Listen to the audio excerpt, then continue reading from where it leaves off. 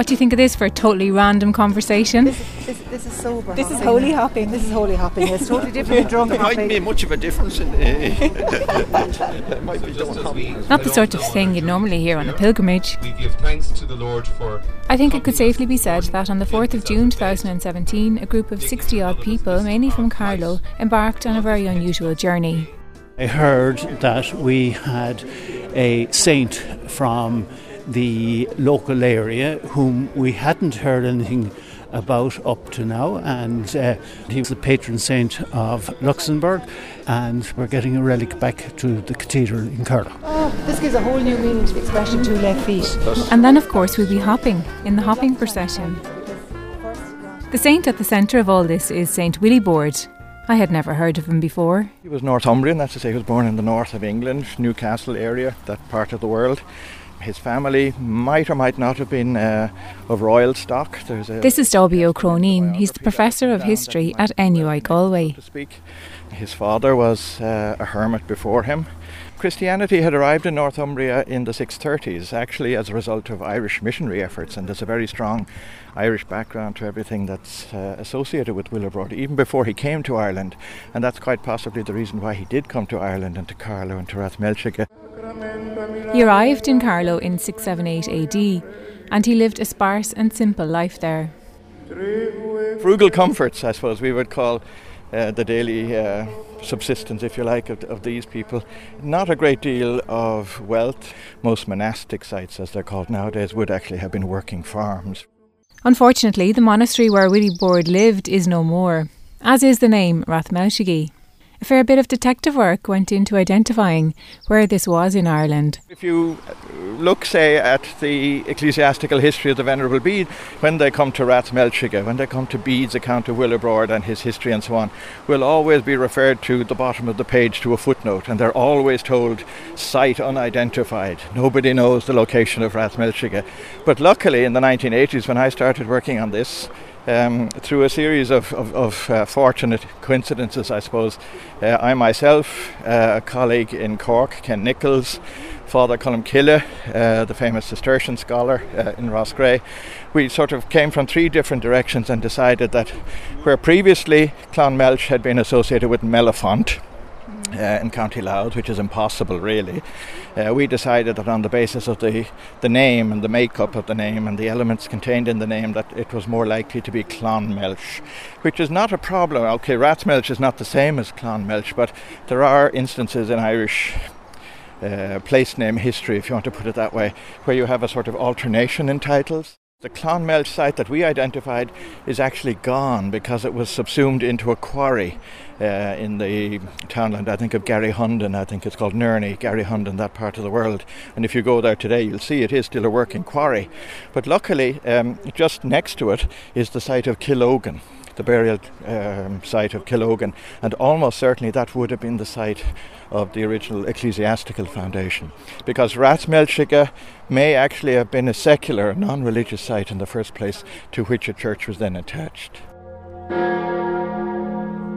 Ireland is one of the last places in Western Europe to become Christianised, and that gave Willibrord and his companions a bit of a hang-up in that they could never aspire to the heroism of martyrdom. Michael Burrows, Bishop of Cashel, Waterford, Lismore, Ossory, Ferns and Loughlin. The early Irish Church had no martyrs. Nobody had shed their blood for the faith. The Christianisation of Ireland had been a peaceful process, oddly enough, unlike in many places. So people used to think the Irish Church was somehow deficient because it hadn't got what the Celts called red martyrs, who actually gave their lives for the faith.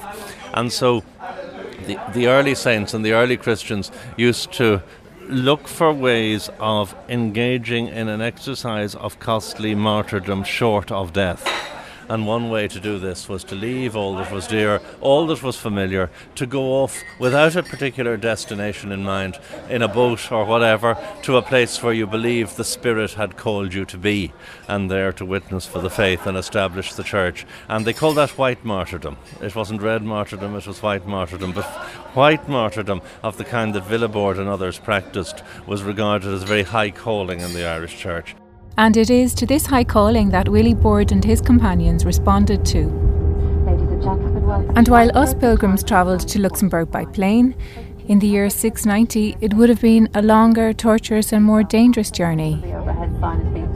Part of the travel might have been by foot, but I think in their case they almost certainly went down into the Irish Sea, into St George's Channel or whatever it is, probably around Britain rather than across Britain, and then sailed over, in their case, to Frisia in the northwest of Germany and the Low Countries and so on. And Frisia is like Germany, where the cows come from, the Frisian cows, it's the same area, the Benelux countries, as they're called, Belgium, Netherlands, Luxembourg, that part of the world, they're all one stretch there along the North Sea, Remind you of our website, earlygood.com, where you can avail of the lowest fares, special offers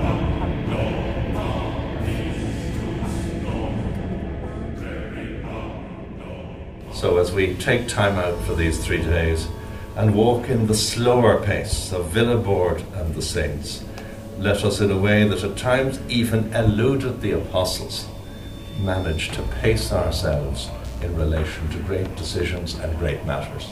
It was Carlow's first ever ecumenical pilgrimage, and the Bishop of Cashel, Ferns and Ossory, Bishop Michael Burrows, and the Bishop of Kildare and Loughlin, Dennis Nulty, planned the pilgrimage under the coordination of Dermot Mulligan, curator of Carlow County Museum. Can you tell us the background to why we came here?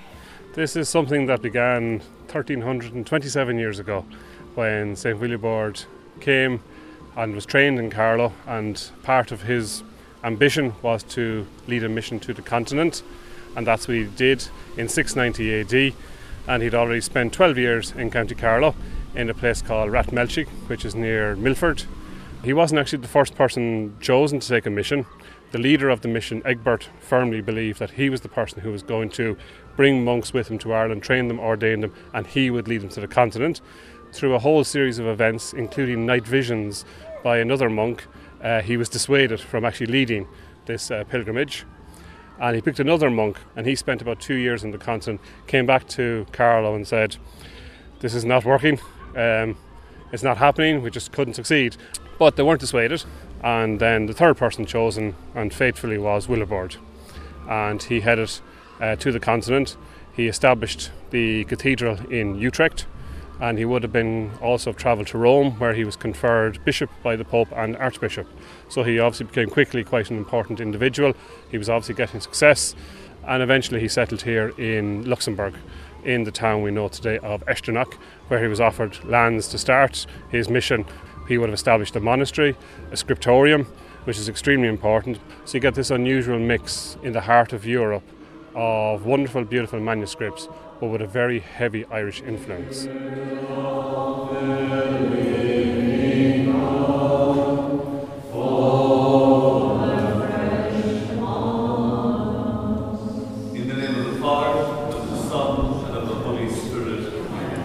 Grace of our Lord Jesus Christ, the love of God, and the communion of the Holy Spirit be with you all. And with your spirit. Good afternoon to you all. I'm delighted to welcome you all to the crypt here of Trier Cathedral as we come together for Pentecost Sunday Mass. I'm honoured that His Excellency Mr. Father Carpenter, the Ambassador of Ireland to Luxembourg, joins us for this occasion, and indeed will accompany us. Had you heard of the story of St Willibrord before? Because to me he was a whole new surprise story for me. Only when I came here, that was the first I heard, and the only first thing I heard about it was to do with a security question that we have in our office, so that was the first. And so then I began to explore and kind of learn a bit, and so then I got interested in it. Last year then I actually went down to view it and talk to some of the clergy who were there then as well, and to talk to the Willibrord Society. They're very anxious to create links. This is Pater Carpenter, Ireland's ambassador to Luxembourg. Luxembourg is a small country. It is small, there's no denying that. I mean, from where we're sitting now, kind of, you'll be in France in 15 minutes, Germany in 15 minutes, or in Belgium in 15, 20 minutes as well. So it's not great distances around the country. Having said that, it's a very nice place to live. They're very straight people. They're very honest. It's one of the safest countries in the world. There's very, very little crime here. There are public services here are second to none. It's one of the richest countries in Europe, if not the richest, I think. Next, Norway is the only other country that would be above it. The city here has a population of 100,000 people. 70,000 of that, 70% of the population, are non-Luxembourgers. Every day, 180,000 people cross the border to work in Luxembourg. The Irish have a very, very good reputation. They're well established here. They work in the institutions. They work in financial centres. They're very sought after as employees. And hopefully good things will come from this and future ones in both directions. That would be nice to have that as well. At the beginning, the only thing that was existing here on this place... It's not all mass and praying on the pilgrimage. And on the second day we do a tour of Luxembourg City. It's bringing back memories here for you, Pat. Yes, I lived here for 28 years and I worked for about 16 years of that in the European Parliament as a translator. And in fact my daughter was born in Luxembourg and got all her education in Luxembourg, and a very good education too. And the church that we were in just now? Oh yes, I frequently attended Mass there, and in fact I attended the wedding Mass at a royal wedding of one of the princesses of Luxembourg. Yes, it brings back many memories, really. And why did you decide to come on this pilgrimage then? Well, you see, my late wife, who died in 2009, was from Ballin in County Carlow, and I thought that I would like to meet the Carlow people and travel with them to Luxembourg. And I'm enjoying my trip to Luxembourg very much with all those lovely Carlow people. And do you know much about the Saint Willibrord? Have you heard much about his history? Yes. In fact, I have done the hopping procession in Echternach at one time with my wife.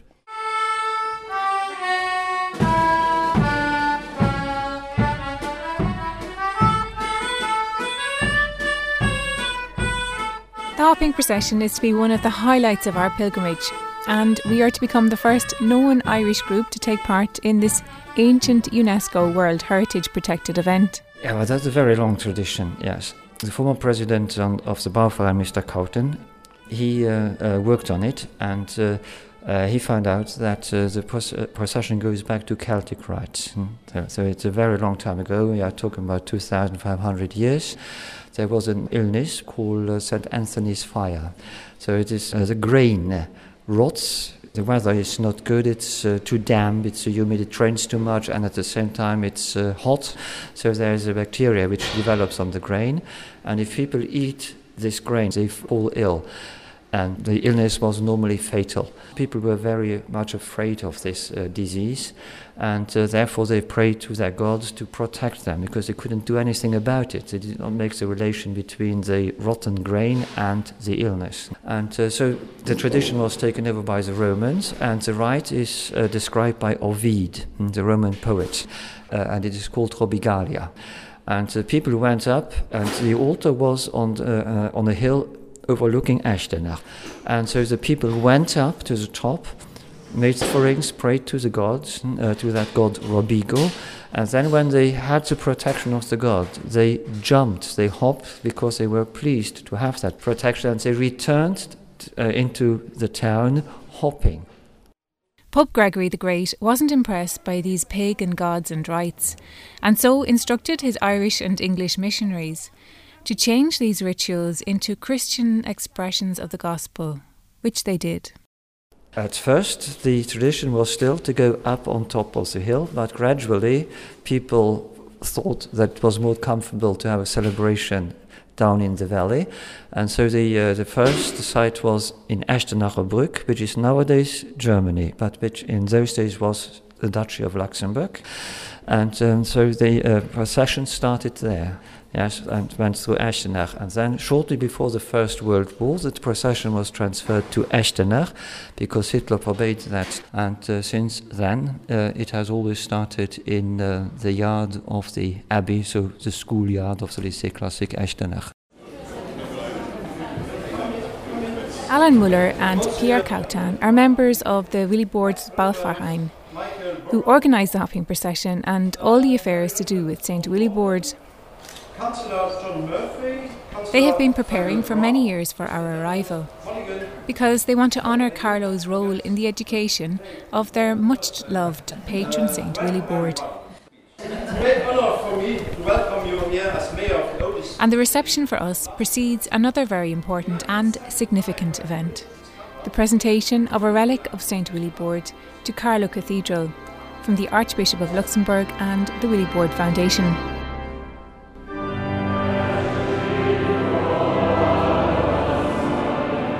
I'm with Bishop Dennis Nulty. Bishop, where did the whole idea of relics come from, or where does it originate from? It actually goes back to the very beginning of Peter and Paul and how they died, and people wanting to venerate the memories of Peter and Paul and the early apostles and the early saints.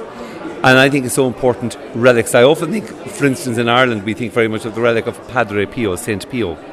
And people say to me, I want, to be blessed by Saint Pio's relic. And I always say to them, if Pio were around today, he would say, don't worry about me, worry about what the relic points to the Lord and our deeper faith in Him. I think that's important, because other than that, we get caught up in a particular relic, whether it's first class, second class, third class, whereas really it's all about deepening our faith and understanding of Christ and trying in some ways to live a better life. And that's the crucial part, I think, of what a relic is about. How would St Willibrord have become a saint? There are many ways of becoming a saint. The most obvious one is that if there's a miracle declared, that person becomes blessed. If there are 2 miracles declared, that person is canonised and becomes a saint. In the case of Willibrord and many of the early century saints, they were never out of causes. They became because of the devotion of people. And people started going to the tombs, people started going to visit the grave, people started investigating that for themselves. They weren't depending on a central Roman system to do all of this. But I did hear someone talking about a man, I think it was a doctor who had a skin issue on his arm, completely cured through the intercession of Willibrord. So let us not be removed from miracles through the intercession of Willibrord either. Your Lordship, dear Bishop Nulty, we are very happy that in your diocese, St. Willibrord lived and learned and prayed for many years before coming to our countries. We have common roots, but we have also a common situation of our 2 churches. When I was a small boy, Ireland was the most Catholic country in Europe, closely followed by Luxembourg. The winds of secularization have swept over our countries. And I think we need the example and the prayer of St. Willibrord in order that first we get filled with the joy of the gospel. And filled with the joy of the gospel, we can proclaim this gospel, especially to the next generations, so that a new evangelization has to be done like Willibrord did it in his own time. It is therefore my pleasure to give you these relics of St. Willibrord, and we are very happy that you are here with the whole delegation and with your and our brother from the Anglican Church.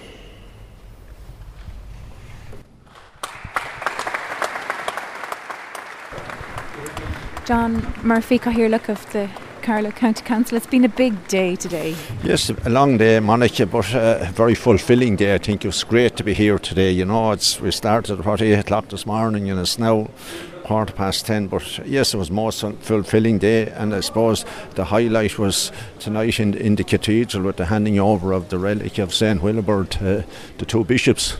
We'll be on the hopping tomorrow, and I know we'll have to do a little bit of practicing yet tonight. Good morning, everybody. Good morning. I must say you're all looking rather splendid with your white tops and black bottoms. Thanks for being on time. We hope to be in Eschenach about 9:15 if Reinhard knows the way.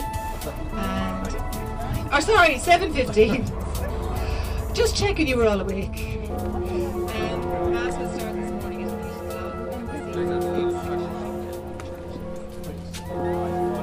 We're now just coming up to 7:30 Luxembourg local time, which is 6:30 Irish time, and this is the gathering of the people in Echternach to celebrate their patron saint, St. Willibrord. And we're here outside the Basilica, which is the Basilica of St. Willibrord, where his relic and where he's buried, and obviously where last night the relic for Carlow was presented to Bishop Nulty and Bishop Burrows. And now we're awaiting for about 30,000 people to gather here in the streets of Echternach, and we're about to have Mass at 8 o'clock, and then after the Mass the relic will be brought out in procession with the clergy into the square behind us here to be presented to the people, who then will, over the course of the morning, undertake a hopping procession of which about 12,000 people will partake.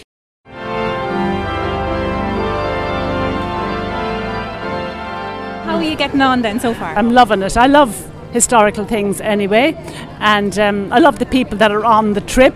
They're very interesting. Some are friends of mine. I've met some new friends, and everything about it is fantastic. The hotel is exquisite. The rooms, the food, everything about the hotel is beautiful, and the trips are just very interesting. The bus drivers, the guides, very good.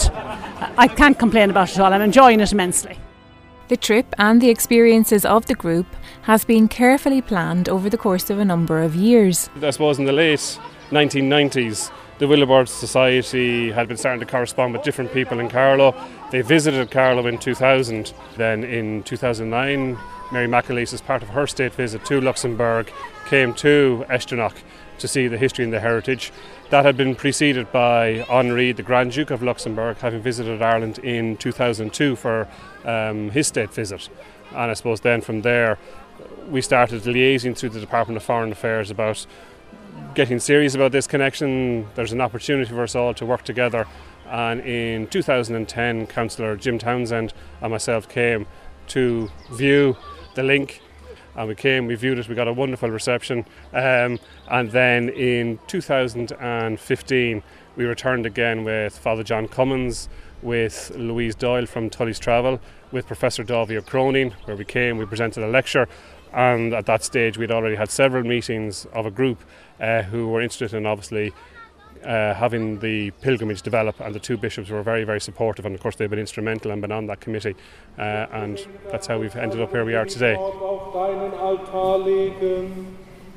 Für seine unermüdliche Arbeit in deinem Weinberg hast du ihm die Krone des Lebens. And today we've just finished Mass and we're waiting to join the hopping procession.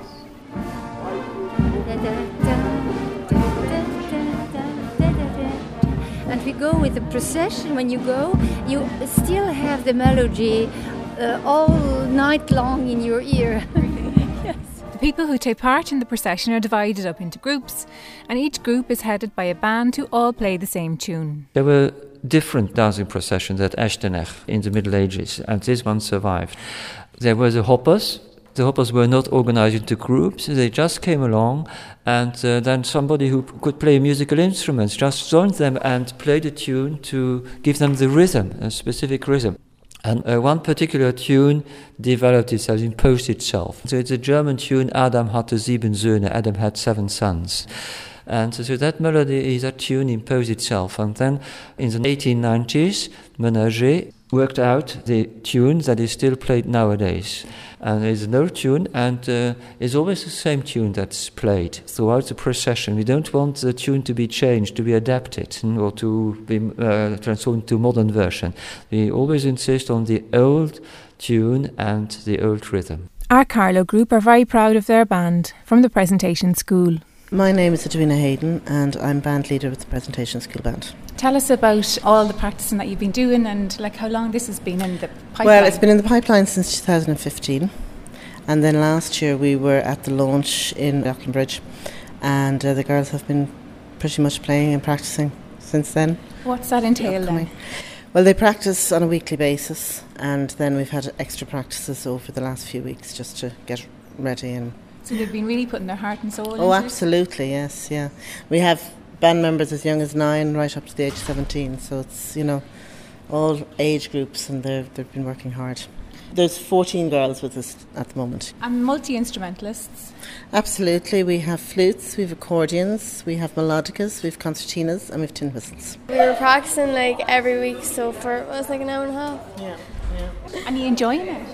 Yeah, it's really good crack actually. Give us occasions about where you've played.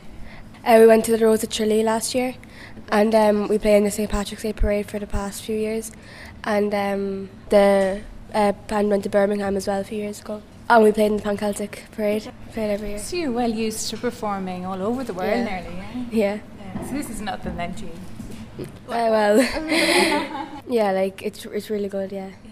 And what do you play? I played the melodica. And you musical? Do you play any other instruments? Yeah, I played tin whistle and clarinet as well. How did you find all the practicing?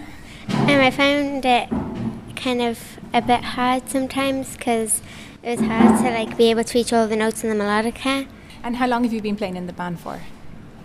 I think about 2 years. Yeah. Is this your first time abroad with the band? Yeah.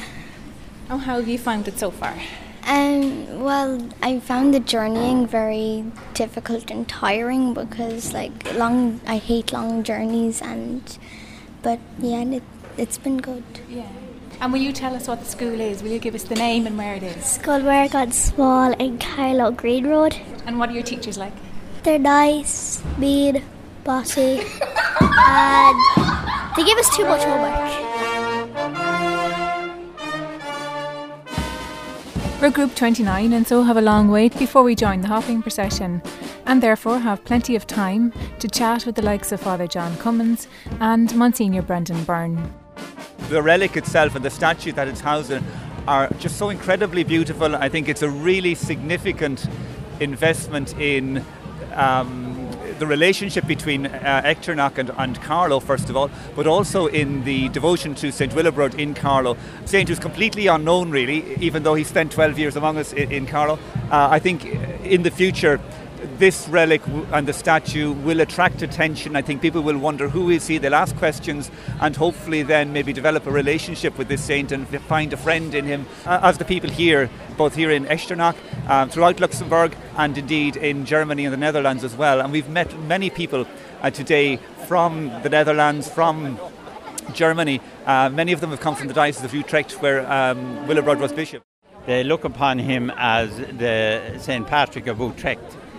And he is much venerated and admired because it was St. Willibrord who obviously had done his education in Carlow, who came to Utrecht and converted that area first and then moved on here. He was the first archbishop to get the pallium, which is it's a particular thing that's got from Rome, a particular little garment that got from Rome, which marks that he's an archbishop.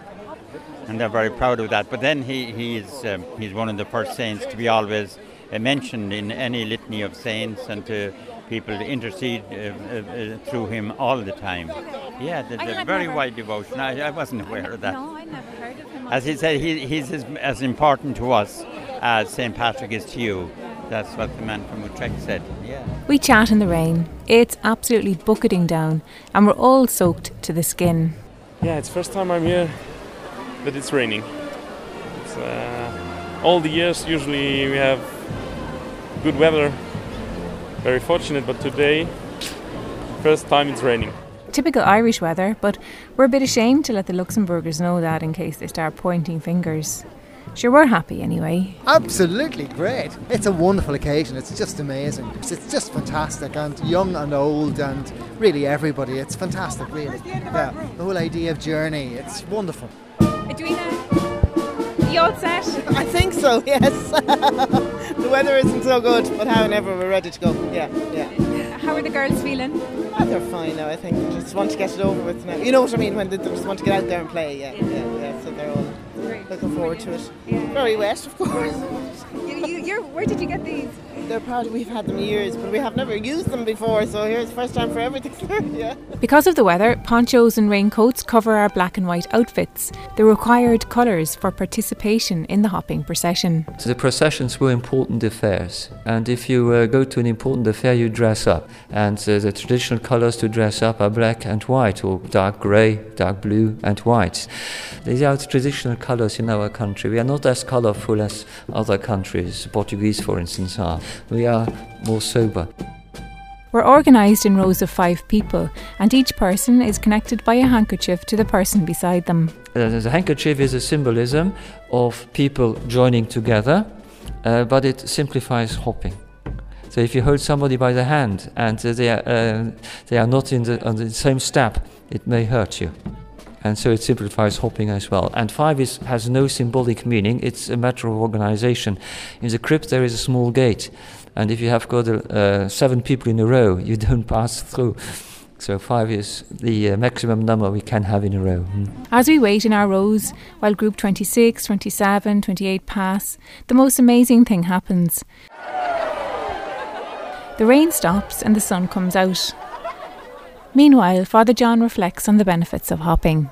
It's an opportunity for us to move out of our heads and into our bodies and into our feet, and that our whole being is united with body, mind, heart, soul, in a movement towards God, which I think might take a little bit of getting used to for us, but I think it is something that's worth exploring, this different way of relating to God. Before we know it, we are cast out into the crowd and hit the streets hopping. Yeah, we've just started the hopping procession, Alan. Tell us about it. So everybody is doing fine. The band is fantastic with the 2 drummers from Echternach, so that's good. Well, the tune is okay, the speed is okay, so everything's just perfect. How are you getting on? Are you enjoying it? We're doing fantastic, yeah. Yeah. You happy with your dancing? And the bishop played the rain to stop and there it just stopped. Miracles do happen. What do happen, of course. Frank, will you tell me how you're getting on with the hopping and everything? Oh, the hopping is easier than waltzing. Are you out of breath? No. You're very fit then, you've been practising. I've been practising a little, but I'm told my colleague John beside me tells me that I'm not just doing as well as I should be doing, so I'm trying to get in step now. Martin, how are you getting on with the hopping? Oh, very good, it's awesome. When the Carlow contingent took the field, the rain stopped, the sun shone. We're absolutely delighted. And now as we're moving through the streets, it's beautiful. And our band is doing us proud. And all the people joining in the parade as well. All doing us very much proud, yeah. Crowds line the street and wave and cheer as we pass. It's a special experience, not just for the Carlow contingent. It's a dream come true. It's a dream come true for you, yeah. And we have been working at this for so long, and now it's done. Yeah. You are here. We hop along the streets following a 2-kilometre circuit, and before we know it, we're entering the Basilica. It's amazing, isn't it? Dancing on the aisle of the Basilica is very good, and we're on our way down to the crypt. And lots of music as well. We get blessed by monks as we descend the stairs to St. Willibrord's crypt. We're getting a blessing, John. Oh yeah, dressed in great. And then gather outside to digest the experience. That was a wonderful experience. Really, at this time of Pentecost, it gave great expression to that symbolism of the joie de vivre of the community. So it was just great fun. Yeah. Really simple, something that brings people together. I think we've got a lot to learn from it. I think we should import it into the St. Patrick's Day parade, to be honest. The atmosphere and the experience that we've had, you can go home with it, but it's not going to be the same. You know, you are so full of, not excitement, but I suppose spirituality and all of that this has given us. No amount of describing will fit or fill what we've experienced. And now what happens now? Now we are waiting for the last groups to come in. The men of Echternach are the last group. They hop continuously, so they have no break at all for the 1 hour or 1 hour and a half. And then there is a religious service, short service, prayer service in the Basilica, and afterwards it's in the pubs. So you will hear the tune, the melody again and again, because the musicians will go to the pubs, they will play the tune again, people will start hopping again in the streets, and they will also play Luxembourgish popular songs, and so everybody will enjoy a beer in spite of the cold wind that's blowing at the moment. Yeah. And so it will be a happy day, a day of reunion for all the old Echternachois people. Good morning, everybody. The next day, an exhilarated and exhausted bunch of people make their way back to Ireland. On the clergy's hopping skills. It was judged based on footwork coordination, enthusiasm and rhythm. It was a close contest between Tom and Dennis. Well, actually, it was no contest. Tom won by a considerable margin.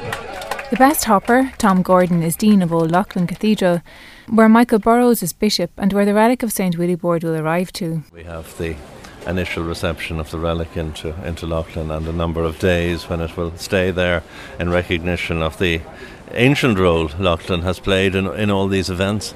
Loughlin was one of the great focal points of the early Irish Church, one of the great monastic centres, and so much springs from it and from the tradition of Lasserian. It was a place of enormous monastic gatherings and synods, and there will be suitable prayers and focus on it, and then, as you know, there will be this ecumenical journey of joy and further pilgrimage and procession in the presence of our friends from Luxembourg, when the relic will be with great joy and fun and spectacle, we hope, travel down to Loughlin Bridge and along the Barrow and into Carlow town, where it will find its permanent resting place in the Cathedral of the Assumption, to which of course it has been given. To our God belong victory, glory and power. The Lord Almighty has claimed his kingdom. 2 weeks later, a contingent of 29 Luxembourgers make a trip to Carlow to settle the relic into its home and to explore their patron saint's ancient connections. Thursday the 22nd of June, we welcomed 29 visitors into Dublin Airport. They flew in from Luxembourg, and this is the return leg of the visits and part of the celebrations and the historical connection between Carlow and the town of Echternach in Luxembourg.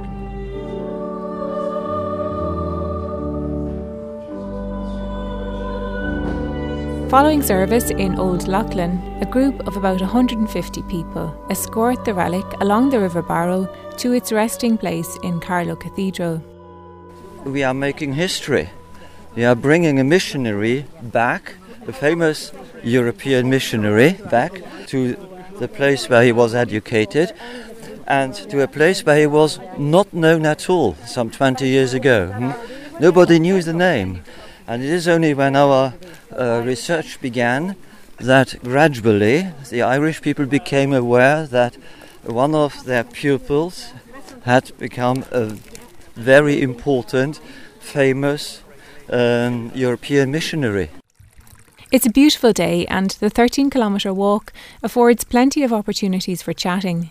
Paul, you were here 17 years ago. 17 years ago, in April 2000. I am very impressed what Pierre realized, because he was the man behind. Because it was not so easy. He never stopped. And are you enjoying this 3-4 days here in Ireland? Yes, very much. Willibrord brought us the sun. My name is Theo Theory. I was the mayor of Echternach 3 years ago. There are more than 20 years that I'm a member of the Willibrord Foundation, so I took this opportunity to come and to visit the origins of St. Willibrord and also your beautiful country.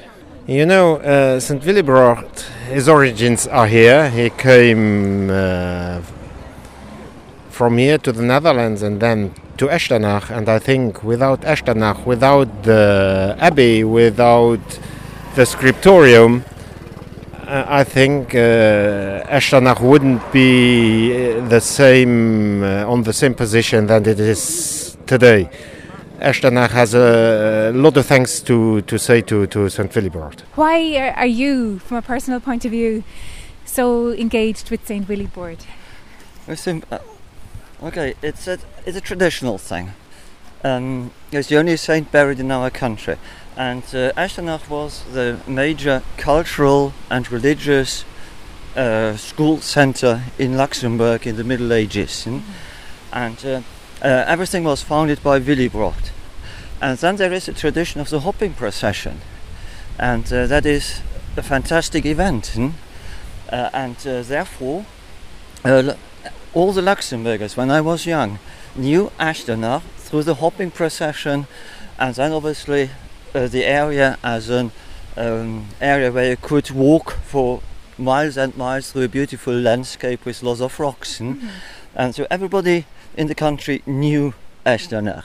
Obviously, if you know Echternach, you know about Willebroch. Why I'm really struck by the passion and the allegiance that the people of Luxembourg and that area have to St. Willibrord that we don't quite have to St. Patrick in that way. Like, it's interesting, isn't it? Yeah, I think you could say that actually about many, perhaps most of our continental, what we would call missionary saints, our saints and scholars and so on. If you've been to the continent, not just to Echternach or Luxembourg, or if you go to any continental country, they are much more in tune with the activities of the Irish missionary saints on the continent than the Irish are. Most Irish people have no idea about any of our continental missionary saints and probably care less. Whereas Columbanus or Fursa or Patrick and all of these Saints Bridgets to a certain extent, and a lot of others, these are very much part of the living Christian community for our continental cousins. And Echternach is a very good example of it, you know, how much they've taken it to heart, and Willibrord is very much a central part of their Christianity. As you say, almost more so than Patrick. Patrick is almost a caricature in Irish society or Irish civilization now. Yeah, it's strange. I was really struck by that. Yeah, everywhere you go they have, you know, train stations named after Columbanus and all kinds of things. Oh yeah, everywhere. The Italians would tell you all about Columbanus. I mean, no Irish person could. Not a clue. But that's our fault. We don't tell the Irish. We don't tell anybody about it. It's a failure in the education system that, you know, we haven't made our fellow citizens aware of just how important is the Irish contribution to civilization. It sounds like a very grandiose kind of thing to say, but it's actually quite true. The role that the Irish played, first of all, in the spread of Christianity in the period after about 600, and then later on, up to the period 800 and after, the role, the contribution that the Irish make to learning and scholarship and all that kind of thing is really exceptionally important. But the Continentals are much more aware of it than we are. When you walk along the river, you see not just the beauties of our waterways, but the art of walking and talking is facilitated by many stops along the way, marked by little prayers and musings from the clergy. This particular stop here at Lochbrennan is a stop where I simply want us to reflect a little bit on Willibrord's contribution, I suppose, to literature, to art, his signature being the first recorded signature. Tony, you were with us in Echternach, and you're here now today, you're joining us on the walk. Well, this is kind of, I suppose, to finalise the journey, I suppose, having been in Luxembourg and bringing the relic back, I suppose, it's a little like bringing him back to his origins and or part of his where he did his formative years, and I suppose it's to complete that circle, I suppose, coming back. Because it's wonderful to see the Luxembourgian people here today, and it's, again, the ecumenical nature of the thing, just those that we have so much in common, you know, and to have that expressed in public is so important. We really didn't appreciate at the time what it was that we were involved in, and it wasn't until we arrived in Echternach and saw the relic that was being presented to the cathedral that really dawned on us as this was important. It was something big. And that relic was beautiful. Like I haven't got anybody yet to describe it. Can you describe it for us? Well, it's a bronze statuette image of St. Willibrord, and I think one of the things that has been commented on it is that it's a very young Willibrord, it was very nice for us, and the reliquary itself is contained in what looks like a lantern, but it's actually in the shape of the basilica in Echternach. So it's a very, very beautiful piece, and I think we'd be really honoured to have it in our cathedral. And I mean, over 8,000 people took part in the procession, so it was a magnificent thing, and it would be great to see something like that come back to us here, and not to be ashamed of our Catholic tradition and faith.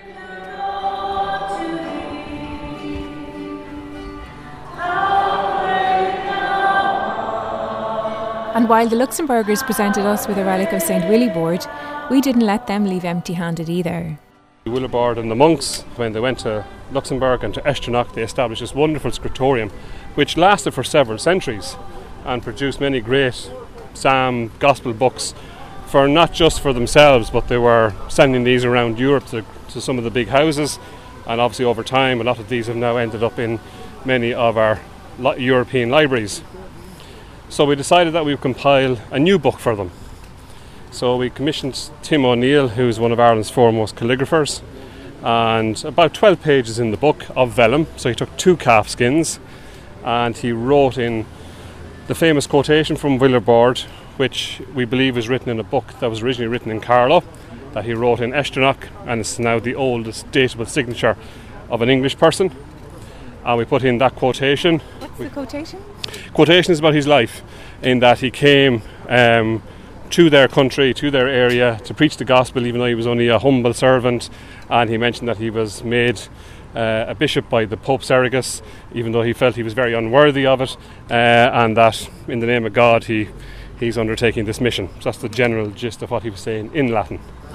And then we have a page or two about the actual history between us and Echternach, and then we proceed to list the near 60 people that travelled from Carlow to Luxembourg in early June with both Bishop Nolte and Burroughs. And then the last couple of pages are the list of the 29 people from Echternach who travelled to Carlow, and it's covered in lovely goatskin, again traditional of the time, and a replica silver cross, which is of the cross at Calogan, where he was trained and ordained here in County Carlow. That was an absolute surprise. We didn't know about that. So I must say that the Irish have, on a number of occasions, taken us by surprise, just as we did in Echternach with the Irish. So it was a revenge, but an agreeable one. Yes. And we are thinking of exhibiting it in the UNESCO Information Centre about the hopping procession. We walked the relic from the River Barrow up into St Clair's Church and then on to St Mary's. The St Willibrord's litany is sung by the Luxembourgers as they walk through Carlow. It's a happy climax to a long process for Pierre Cautan, former president of the Willibrord Ballverein. It was a happy day for us to come to Carlow and to bring you St Willibrord. We worked at it for 70 years. And it was like an adventure to finish the process. Good evening, everyone, and welcome to Carlow Cathedral, and welcome particularly to all our visitors and to those who have come. And so, after a period of over 1,300 years, St Willibrord, a man born in Northumbria, was brought back to the county of his old alma mater. He has returned to Carlow, which is terribly important, and that's a great gift for the people of faith. A new message for evangelisation, a new message for maybe the importance of faith formation. He got his formation here, so we got to make the most of the formation we're offered as well in life. The relic is now on permanent display and can be viewed in Carlow Cathedral, while next door in Carlow County Museum there's an exhibition about Willibrord's mission, including a copy of his signature and an insight into how the monks made the wonderful manuscripts that Ireland and Echternach are famous for. KCLR. Carlow Hops to Luxembourg was produced by Monica Hayes. Made with the support of the Broadcasting Authority of Ireland with a television licence fee and Carlow County Council.